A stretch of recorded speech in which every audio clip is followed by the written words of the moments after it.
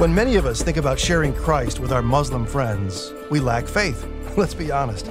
We quietly believe it's probably impossible for them to come to Christ. But is that true? Just ahead, you'll come face to face with the God of the impossible. Unforgettable stories of God at work in the Muslim world. These are stories you'll talk about over dinner, I promise.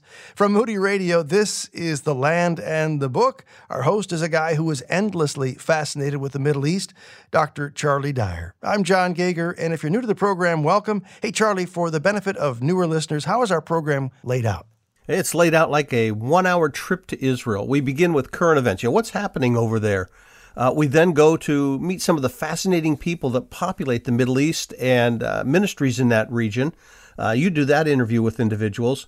Then, that always raises questions. And so we have a segment where people can ask their questions on the Bible, current events, what's taking place, and we'll answer those. And then finally, we end up heading to Israel itself, painting a picture. In fact, today we have a guest speaker. His name is Trophimus from Ephesus, and he's going to take us to the temple in Jerusalem. All right, so lots ahead on today's edition of The Land and the Book. And let's begin with our look at current events. Early Monday, Israel's cabinet officially approved the 2021/22 budget. Why was this such an important milestone for the new government, Charlie? And what can we expect between now and November 4 when the budget needs to be finally approved by the entire Knesset? Well, it was an important milestone because Israel's been operating without a budget for the past 3 years. It's also a major step to stability because, by law, failure to pass a budget causes the government to fall, requiring new elections. That's the cycle that Israel's been in for all these years. Now, they don't yet actually have a budget. This approval was by the cabinet, but that's important because the members of the cabinet control all the major parties in the ruling coalition, and every single vote is necessary to pass that budget. The budget now goes to the Knesset Finance Committee, and from there it eventually goes to the full Knesset, where it has to pass 3 readings before it actually becomes law. So there are still some hurdles along the way. Israel's process, though, is unique because they not only pass a budget, they also pass a very detailed document that lays out the policy changes needed to make that budget work. And these include a host of proposed reforms. For example, import restrictions are being opened up, allowing goods that meet regulatory standards in the U.S. or the EU to be imported without having to go through additional regulatory approval in Israel. They believe this will save over $1 billion annually for Israeli consumers. Agricultural reforms will allow the import of produce, including eggs, from abroad. This change is opposed by farmers, but it will lower prices and increase availability of produce for Israelis. One proposed change eliminates the monopoly the ultra-Orthodox have on kosher certification by establishing a series of private kosher certification agencies that will be able to issue certifications under an overarching supervisory body. Now, additional funding will be allocated to transportation and infrastructure projects, to the healthcare system, and to the military. But on the downside, taxes are going to be imposed on sugary drinks and disposable plastic utensils. So it'll cost you to cut into that freshly imported peach using a plastic knife or washing it down with a Coke. But seriously, as in any budget, there are winners and losers. And in this budget, the ones standing to lose the most appear to be the ultra-Orthodox, who, for the first time in years, are not part of the coalition. But with 3 months to go before the budget deadline, watch for people on both sides to do everything possible to reshape the budget to make it more to their liking. Well, last week's Iranian drone attack on a Japanese-owned but Israeli-operated oil tanker in the Gulf of Oman has been called a major escalation in the conflict between Iran and Israel. How might Israel respond, and what impact could this have on shipping in the entire Gulf region? It was indeed a major escalation, and it highlighted Iran's growing aggressiveness using very sophisticated drones. The attack demonstrated a high level of precision, with those drones striking a moving target. Apparently, at least 2 drones were used in the attack, with one targeting the area of the crew's living quarters and the ship's bridge. Previous drone strikes by Iran and their Houthi allies have been launched against fixed targets, with drones relying on GPS for their navigation. So this strike suggests the drones were controlled by human operators right up to the point of impact. It also shows a willingness on Iran's part to expand its use of sophisticated technology to retaliate against Israel, and a willingness to launch attacks against civilian vessels at sea. Now, As a result, it does indeed have the potential to seriously disrupt the flow of oil in the Persian Gulf region, especially around the Strait of Hormuz and the Gulf of Oman. And I might add the additional incident that took place this past Tuesday with that short-lived hijacking of another ship shows that the threat there is very real, and it goes beyond just Israel. Now, in terms of how Israel might respond to the initial incident, they're first attempting to respond diplomatically, trying to raise international support. Foreign Minister Lapid has called on the UN to take action against Iran for the attack. The attack's been condemned by the U.S. and England and Romania, but in addition to that, is going to respond. It's just unclear what their response might be. They could try to attack Iranian assets in Syria, but that's been made more difficult by the recent Russian actions to strengthen Syria's missile defenses. So they could attempt some sort of cyber attack or other covert attack against an Iranian facility or industry. They've shown the ability to do that in the past. But one thing we do know is that Israel will respond, and the conflict between the two countries won't end anytime soon, especially with Iran's new hardline president just taking office. You're listening to The Land and the Book, also available as a podcast at our website, thelandandthebook.org. That's thelandandthebook.org.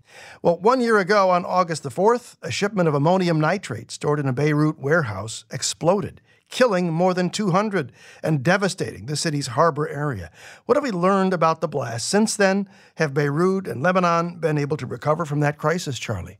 Well, the blast destroyed the harbor and a sizable portion of Beirut itself, and it's been called the biggest non-nuclear explosion in history. Perhaps the biggest news that came out recently is the FBI did a study of it, and they concluded that only about 552 tons of the 2,754 that had been offloaded actually exploded that day.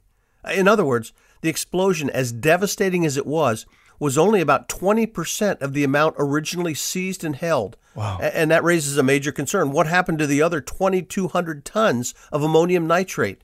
Well, the FBI report didn't address that issue, but some have suggested it was blown out to sea in the explosion. However, there's no evidence to support that theory at all.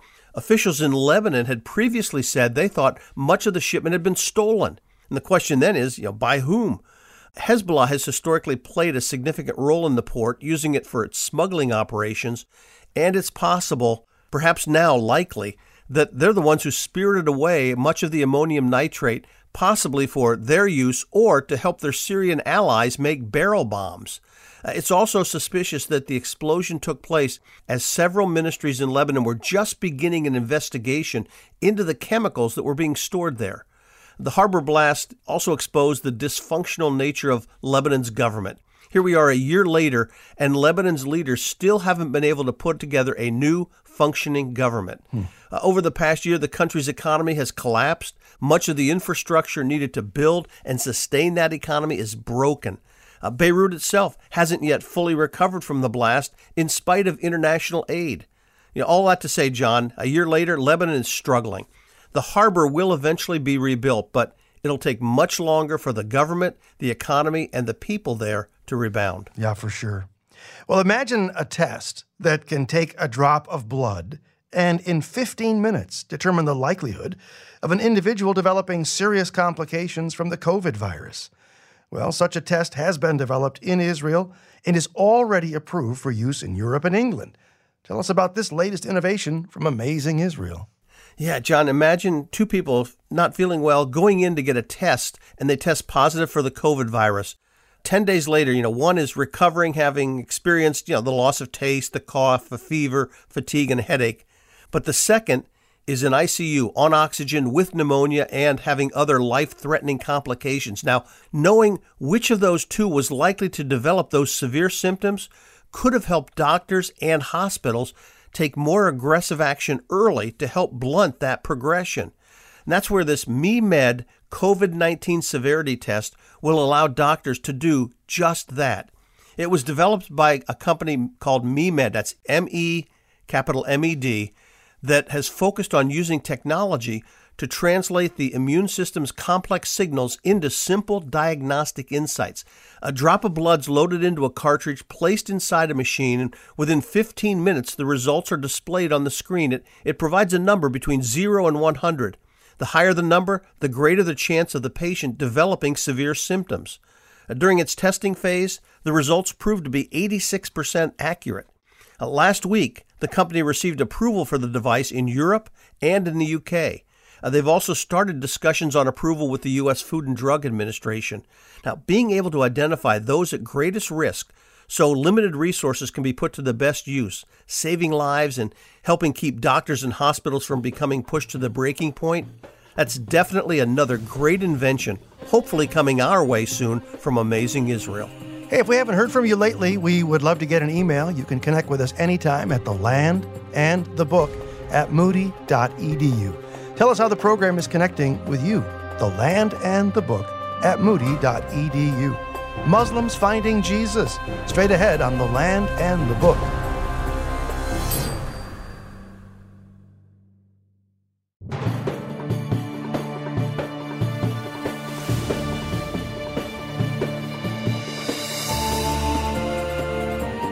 There's no denying it. The gap between Christianity and Islam is huge. And trying to bridge that divide can seem nothing short of impossible. But then again, you and I serve the God of the impossible. I'm John Gager. This is The Land and the Book. If you just joined us, we're about to be reminded that our God really is the God of the impossible, in a conversation you'll be talking about all day long coming up. And here's something to whet your appetite. So you're a follower of Jesus, but you might just not think about the fact that when you and I think of hospitality, we see hospitality differently than our Muslim friends and neighbors. Explaining the difference is Samia Johnson, who's written the Guide to Loving Your Muslim Neighbors. What is the difference? I think the difference is we plan when we want to invite people over, right? We clean our homes, we prepare the delicious meal. It's in our convenient time. Mm-hmm. Not for the Muslims. With the Muslims, when there is a guest coming from out of town or, a husband who meets a friend on the street and invite them over, this is hospitality for them. It's on the spur. They have to be ready all the time. And for them, hospitality is sacrificial and generous because they believe part of it is good works because their religion is based on good works. But at the same time, this is what brings them honor, brings their community honor, their people group, their country even. So Muslims always believe they are representing their country. Oh, we're Egyptians or we're Saudis. So because of our hospitality, we're telling you how much Saudi Arabia is good and hospitable. So how do I make my hospitality more honoring to a Muslim and put more of a spotlight on Jesus?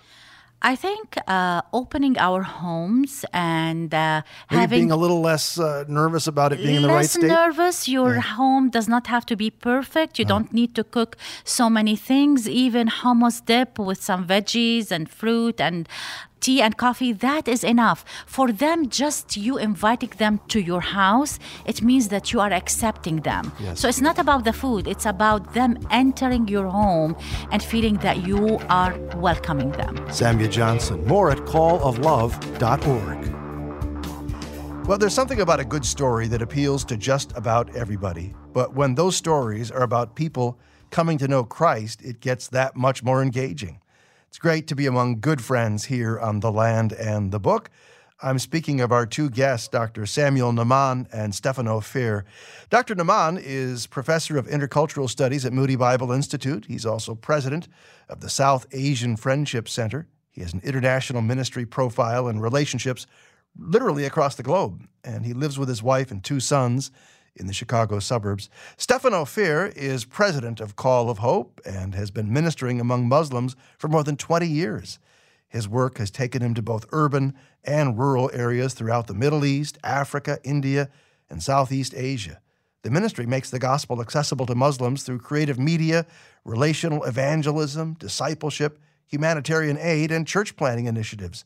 Stefano resides in Germany with his wife and two children. Together, Stefano and Samuel have assembled an astounding collection of stories they share with us now in a Moody Publishers book titled God of the Impossible, Stories of Hope from the Muslim World. And we're giving away 2 copies at the end of today's interview, so you'll want to stay listening to find out how you can get yours. We're going to first welcome our long-distance guest, Stefano. Good to connect again, my friend. John, good to be with you. And Dr. Naaman, it's always a good time when you're in the studio. It's a pleasure to be with you, John, as always. Good to have you both on The Land and the Book. Well, we can understand someone from Pakistan having an interest in Muslims coming to faith, but Stefano, how does a guy from Germany get caught up in this kind of ministry? This is something which is actually with me for almost the whole of my life. Because already my dad was the director of Call of Hope. So when I was 2.5 years old, we moved into the missions headquarters. And Call of Hope works with mostly Muslim background believers. So, I grew up with all these brothers and sisters on the dining table. They were with us all the time. And they got dear to me. And I understood how much I can learn from them. And then when I went into ministry after my theological studies, it was clearly the Lord leading my wife and I into this ministry. And it was my heartfelt desire to work with these men and women of God and to minister with them together and help them how to reach out their people. Well, before we get to some of the excellent stories in your book, God of the Impossible, let me ask another question of Stefano, one that many are asking in America. Do Muslims and Christians worship the same God? Well, John, I think this is very easy to answer. We believe in Jesus Christ, right? We believe in Jesus, who is the Son of God and went to the cross and died for our sins. Muslims, they know about Isa, of course, in the Quran, but Isa is not the Son of God. That's very clearly in the Quran. And Isa did not die for our sins. So it's very clear. It's not the same. Jesus and Isa is not the same. The Bible also tells us who does not know the Son does not know the Father. So for me, it's very clear that Muslims don't know the one and only true God. And this is the reason why we do this ministry. This is why it is important that Muslims actually hear about Jesus, hear about the one and only true God who loves them. Reverend Stefano Fear and Dr. Samuel Naaman have witnessed countless episodes of God's saving grace flourishing in the midst of adversity, and they're sharing some of those stories with us today on The Land and the Book. Dr. Naaman, you were born and raised in a Muslim country. What is your personal observation, not the media's, but yours, of how Muslim women are treated in general? John, it's a very good question. By the way, just wanted to share a little bit more about my involvement Call of Hope, because a lot of people are asking, SAFC in Chicago, and how did Call of Hope? Brother Stefano's father and my father served together. My father actually was a Muslim convert, and he served with the mission in Pakistan. So I have been connected or involved with Call of Hope since 1980s, and I also serve Brother Stefano's assistant in the U.S. You're holding out on us. We've had you on the program, and only now we're making this great connection. So I just wanted to share. Women, I think that's a very good question, and we have to be very careful to respond to it, how women are treated in Islam. I think we need to separate between the teachings of Islam about women and also the cultural aspects. And I think that's something that we need to be very clear. The place of women in Islam is very clear according to the Quran, and I think that anyone can Google some verses and basically reflect on that. I do believe that the place of women in Islam is below or is substandard as compared to the others. Legally, they do not enjoy equal rights in the court of law, and culturally, though, what you see outwardly as covering, it is not Islam. It's basically culture. Women in Pakistan, especially in the rural areas, will cover their head. It's not Islam, it's more culture. In churches, too, they will cover their head. So we have to be very careful as far as, what is the place of women in Islam. But according to the Quran, if you go deeper in the study, you will see the difference how women are treated. We're talking with Dr. Samuel Naaman and Stefano Fear, who've written God of the Impossible, Stories of Hope from the Muslim World from Moody Publishers. Let's get to one of those stories. Give us a story of how Christ has made a difference in the life of, how about a Muslim woman? Have we got a Muslim woman story we could reach for, Stefano? Oh, absolutely. For example, Fatima, we write about her in the book. Fatima, a woman I know very well from Syria.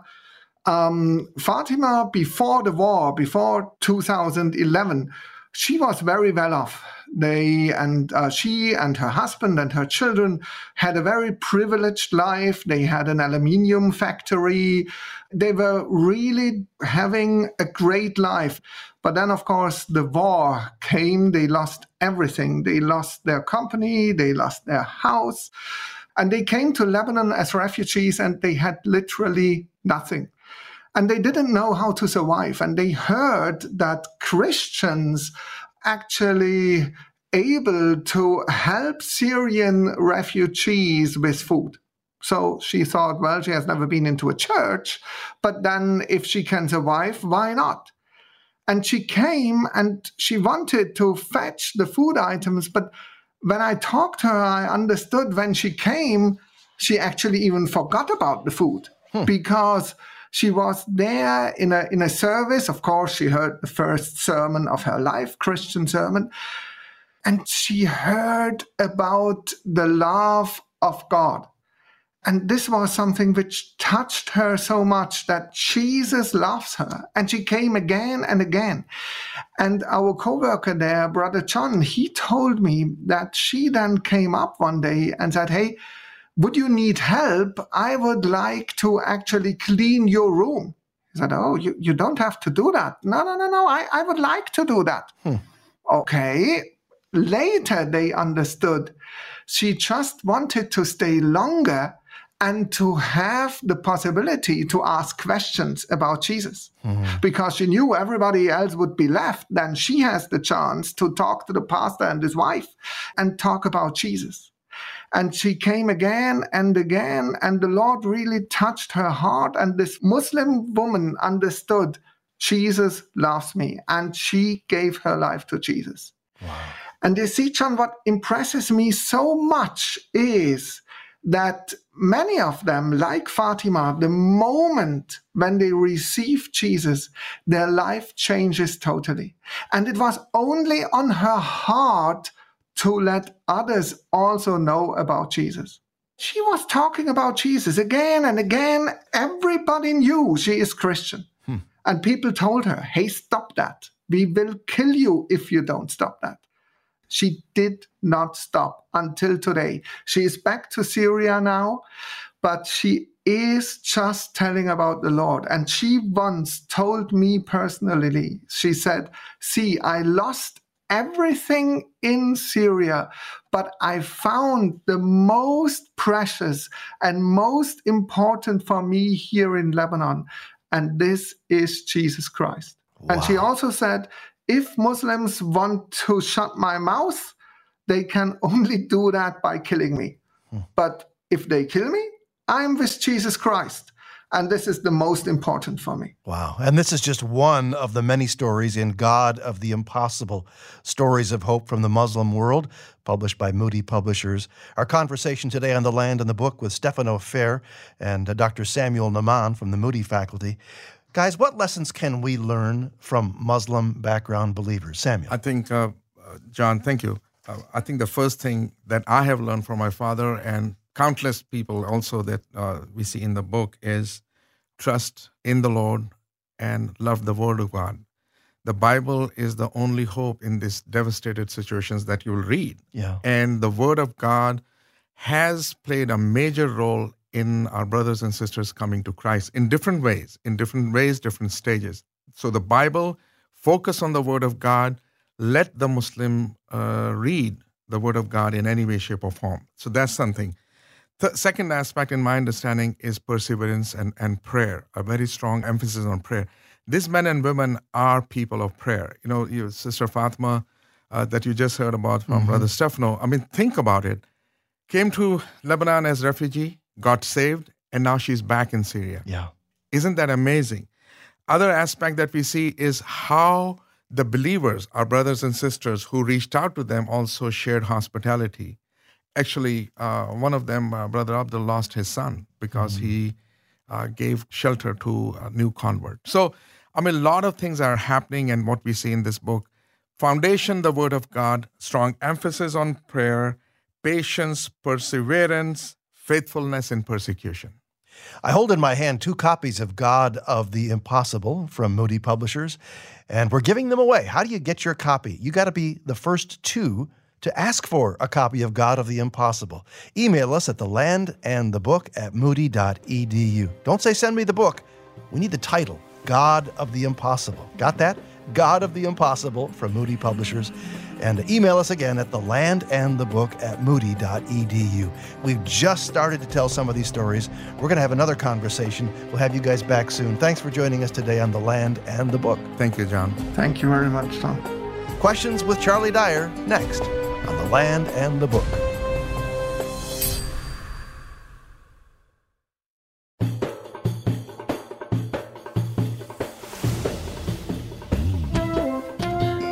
If you're curious, if you love digging into the why behind so many unique Bible questions, this is your segment on The Land and the Book. Welcome back. I'm John Gauger, confessing I am curious. I can ask 100 questions about just about anything without even thinking about those questions. Charlie, I suspect you're of the curious stripe too. I am. There's just so much to learn, and you get excited finding new facts and new truths about life and the Bible. All right, we're going to dig into questions that have come to us from listeners like you as they've emailed us at thelandandthebook@moody.edu, starting with a Jacksonville, Florida listener, Yaniv, who says, how long did it take Joshua to conquer the land of Canaan? Was it years, months? Yeah, and actually we have a good passage that'll help us. In Joshua 14, Caleb provides 2 fixed points based on his age that help us. In verse 7, he says, I was 40 years old when Moses, the servant of the Lord, sent me from Kadesh Barnea to explore the land, and I brought back a report according to my convictions. And then in verse 10, he says, now, then just as the Lord promised, he kept me alive for 45 years since the time he said this to Moses. So here I am, he says at the end, 85 years old. So Caleb was 40 when the spies went in to search out the land. That was a little over a year after they left Egypt. They finally reached the plains of Moab where Moses delivered the book of Deuteronomy. It says in the 40th year on the first day of the 11th month. So from the time the spies gave the report till the second opportunity they had to go into the land, well, that was about 38 years. If Caleb was 40 when he was sent to spy out the land, 38 years later when they finally reached the plains of Moab, he would have been 78 years old. And finally in Joshua 14, he says he's 85 years old. So that suggests to me the main battles to take over the land lasted for about 7 years. Now, we're not told the exact age of Caleb in terms of years and months at each point, so the actual time for conquest could have been slightly less, maybe 6 years.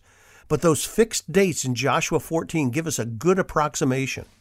Lori asks, one of the gals at our Bible study wondered if we, the church, believers in Jesus, will witness the great white throne judgment. We agree that this judgment is not for the church, but will the church witness this event?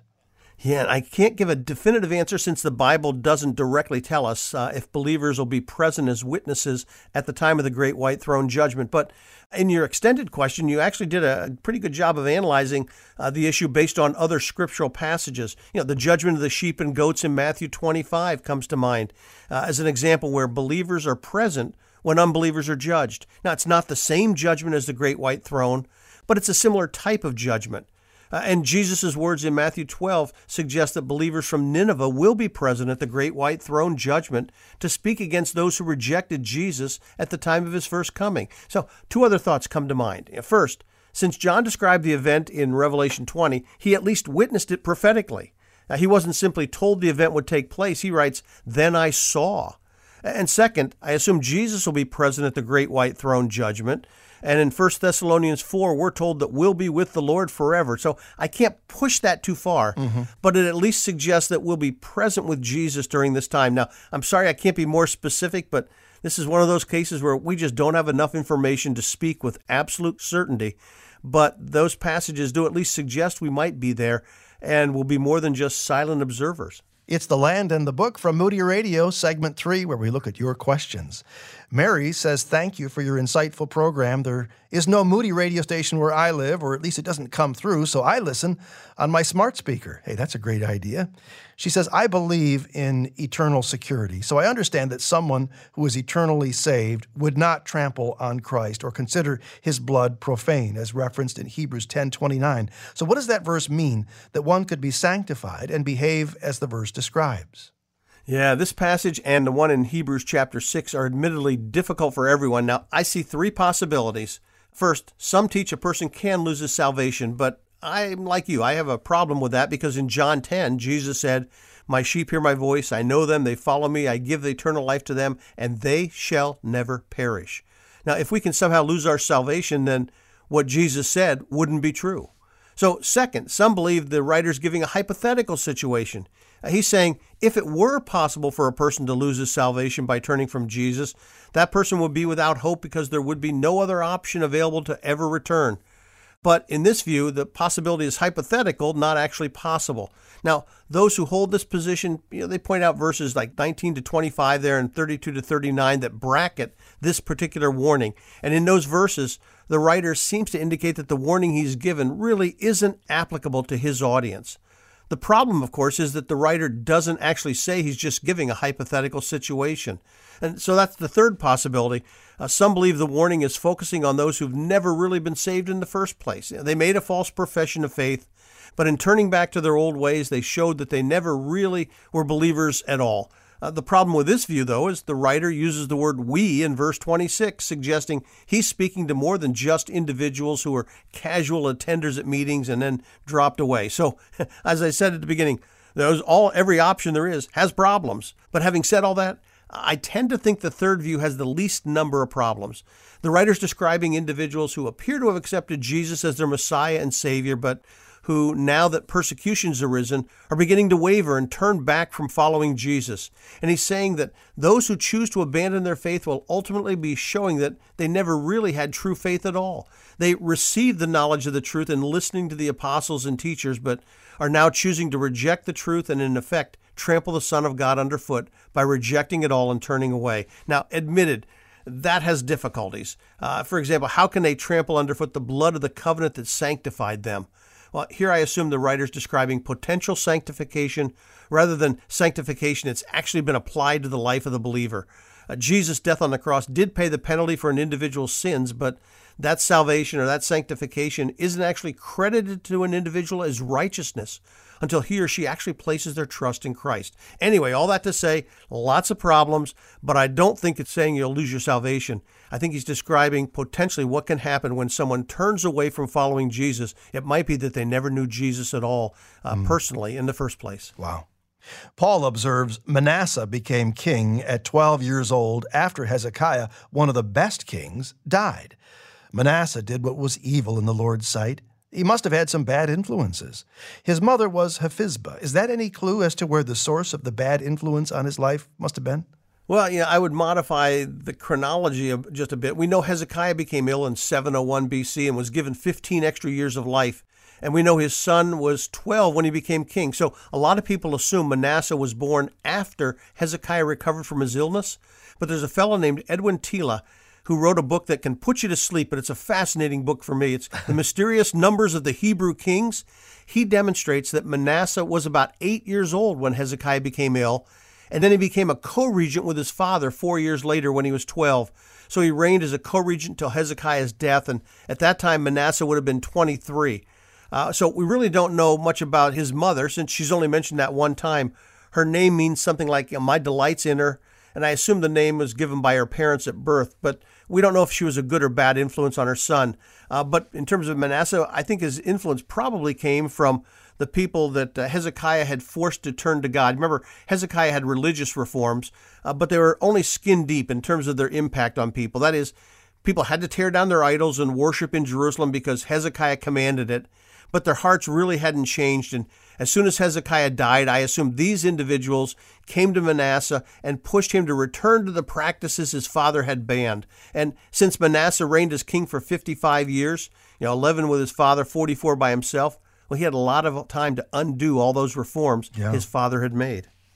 David says, recently my wife has become interested in the book of Jasher. It's mentioned in Joshua 10 and 2 Samuel 1. What do we know about this book? Is it reliable extra-biblical literature that provides more context? Appreciate any direction here. Yeah, the original book of Jasher is only mentioned those 2 times in the Bible, and apparently the book was known at the time of Joshua and Samuel, but afterward was lost. Now, I don't have a problem with the Bible referencing a book that was later lost. The book was used only for reference purpose, and once that reference was made, the rest of the book wasn't relevant to God's revelation. The Old Testament does that on occasion with other works that no longer exist. 2 Chronicles 20 refers to the annals of Jehu, son of Hanani. And 2 Chronicles 9 refers to the records of Nathan the prophet, the prophecy of Ahijah the Shilonite, and the visions of Iddo the seer. Now, those were evidently written documents used by the compilers, but they weren't inspired, and they disappeared from history while the actual biblical record was preserved. By the way, in a similar way, Daniel records a proclamation made by King Nebuchadnezzar in Daniel 4, and Ezra the scribe records a proclamation by King Cyrus of Persia in Ezra 1. We don't have those original documents either, but we have the statements preserved in the biblical text. But back to Jasher. Later in history, 2 so-called books of Jasher were produced, probably trying to fill in that historical gap. The first was a medieval Hebrew midrash known as Sefer HaYasher, or the Book of Jasher. It can't be the original book, since it contains medieval names of countries and other anachronisms. It was written probably about 2,500 years after the original book of Jasher disappeared. The second book is called Pseudo-Jasher, and it was written about 500 years after that other work. It's also a forgery that claims to be a translation of the long-lost original book. Anyway, all that to say, neither of these so-called books of Jasher that are around today are historically reliable. They're rather late forgeries. Well, our podcast is always waiting for you. You can hear today's program again or share it with a friend. You'll find it at thelandandthebook.org. Charlie's Devotional next, right here.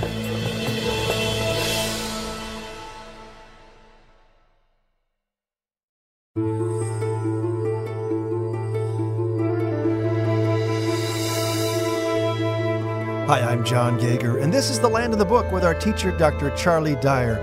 You know, Charlie, one of my most brilliant moments is when I'm doing some exploring, whether it's in a book or whether it happens to be in the Holy Land, and suddenly I discover something that turns on light for me. You relate to that at all? All the time. Those are the times when your eyes brighten up and you go, I got it. It makes sense. I don't think I'm overstating things a bit when I say that for many listeners, this next segment in our program, The Land and the Book, is just that for them. A kind of light turning on as you look at a passage of Scripture, kind of take us there and help us understand it with fresh perspectives. And Charlie, though, I understand you've got a special guest doing today's devotional. Indeed we do. And let me turn it over to him. Greetings, fellow followers of Jesus. My name is Trophimus, and I reside in the great Asian city of Ephesus. You might not recognize my name, though both Paul and Dr. Luke mentioned me in their writings. So let me tell you a little bit about myself. I grew up in Ephesus, the home of the Temple of Artemis, whom the Romans called Diana.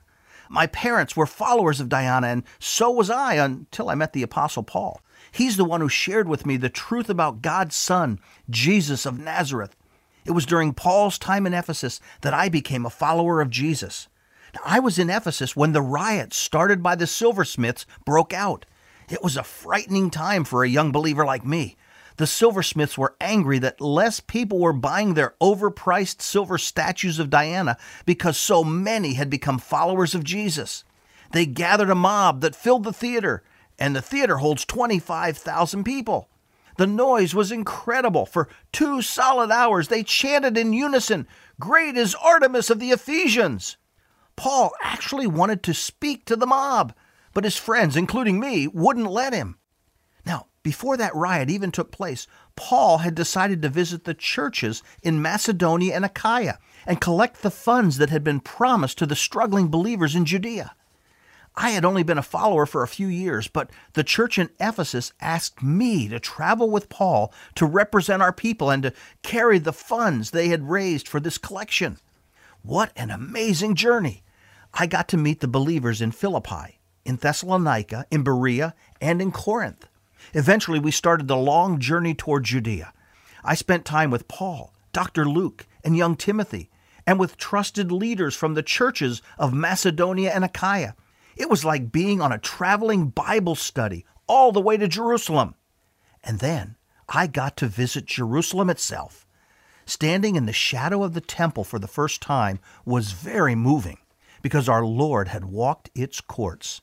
As a non-Jew, I was only allowed to go into the outer court, called the Court of the Gentiles. The whole complex dwarfed the Temple of Diana in Ephesus, and yet I was only permitted into this outer area. What struck me most at the time was the barrier that blocked my way into the inner court and the temple building itself. On that barrier was a sign, written in Greek, my own language. I'll never forget what it said. No foreigner may enter within this barrier and enclosure around the temple area. Anyone caught doing so will be responsible for his own ensuing death. Little did I know that I was almost responsible for the Apostle Paul's death because of that very sign. But let me explain. Paul warned me about not going beyond the sign, and I paid close attention to his words. But then, a few days later, Paul went back to the temple with some Jewish believers from outside Judea. Paul was well known, but when the people inside the temple saw these strangers with Paul, they assumed he had brought me into the inner court of the temple, since they had seen me with Paul just a few days earlier. From the report I heard, it became absolute pandemonium. Men of Israel, come to our aid! This is the man who preaches to all men everywhere against our people and the law in this place. And besides, he's even brought Greeks into the temple, and he's defiled this holy place. I saw the riot in Ephesus, and now I could hear in the distance a similar riot in Jerusalem. But at the time, I didn't realize the mob had taken hold of Paul, dragged him out of the inner court, and were getting ready to take him outside the temple to stone him to death. A quick-thinking Roman sentry alerted the commander of the fortress that looked down on the temple. The commander rescued Paul. Let's just say that's how Paul ended up in Rome.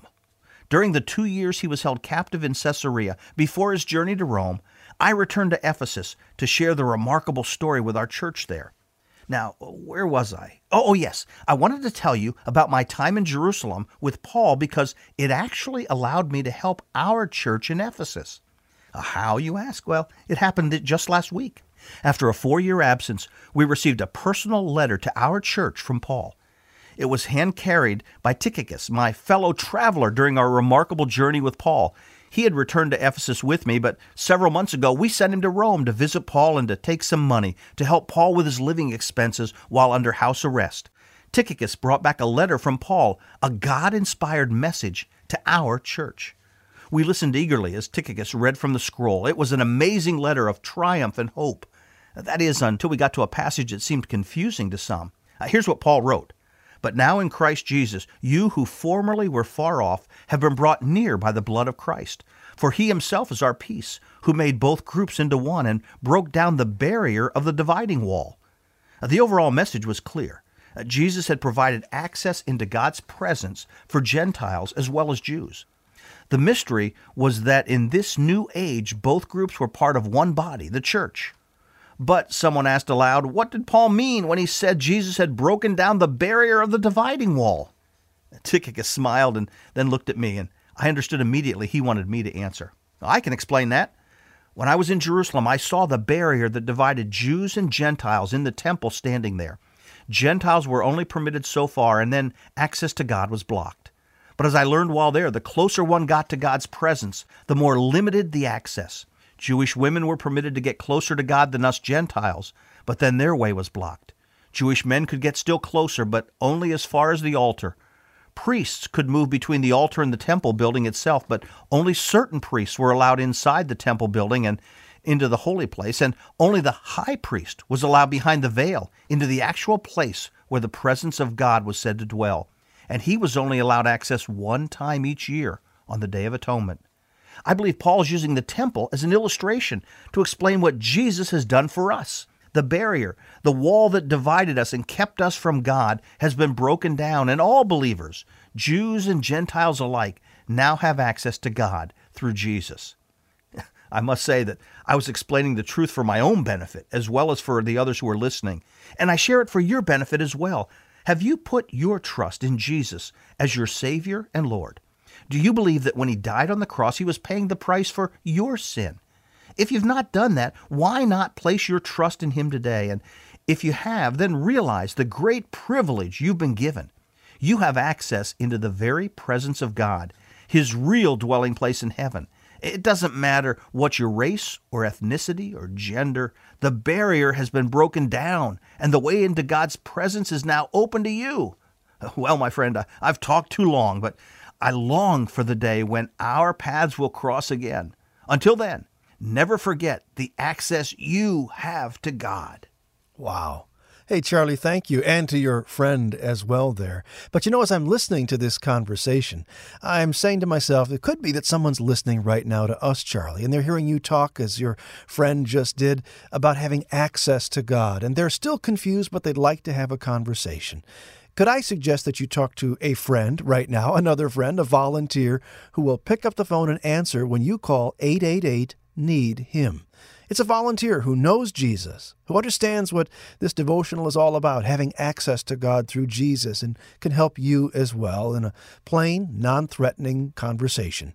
Again, it's 888-NEED-HIM. There's no cost, no obligation, just a conversation about knowing Jesus, who's made this access available, as Charlie just taught us. Hey, one other thought. If you would rather keep the conversation about knowing Jesus online, you can head there now. Chataboutjesus.org is a great website to use. Chataboutjesus.org. Your thoughts confidential always, of course. If it's been a while since you visited the Facebook page, check it out. Lots of great photos there, articles, and a whole lot more to explore. Click on the Facebook icon when you visit thelandandthebook.org. And of course, we'd love to get your question on the broadcast, that thing that's been nagging at you, the thing you've wondered about as you go through Scripture. Why not email your question now to thelandandthebook@moody.edu.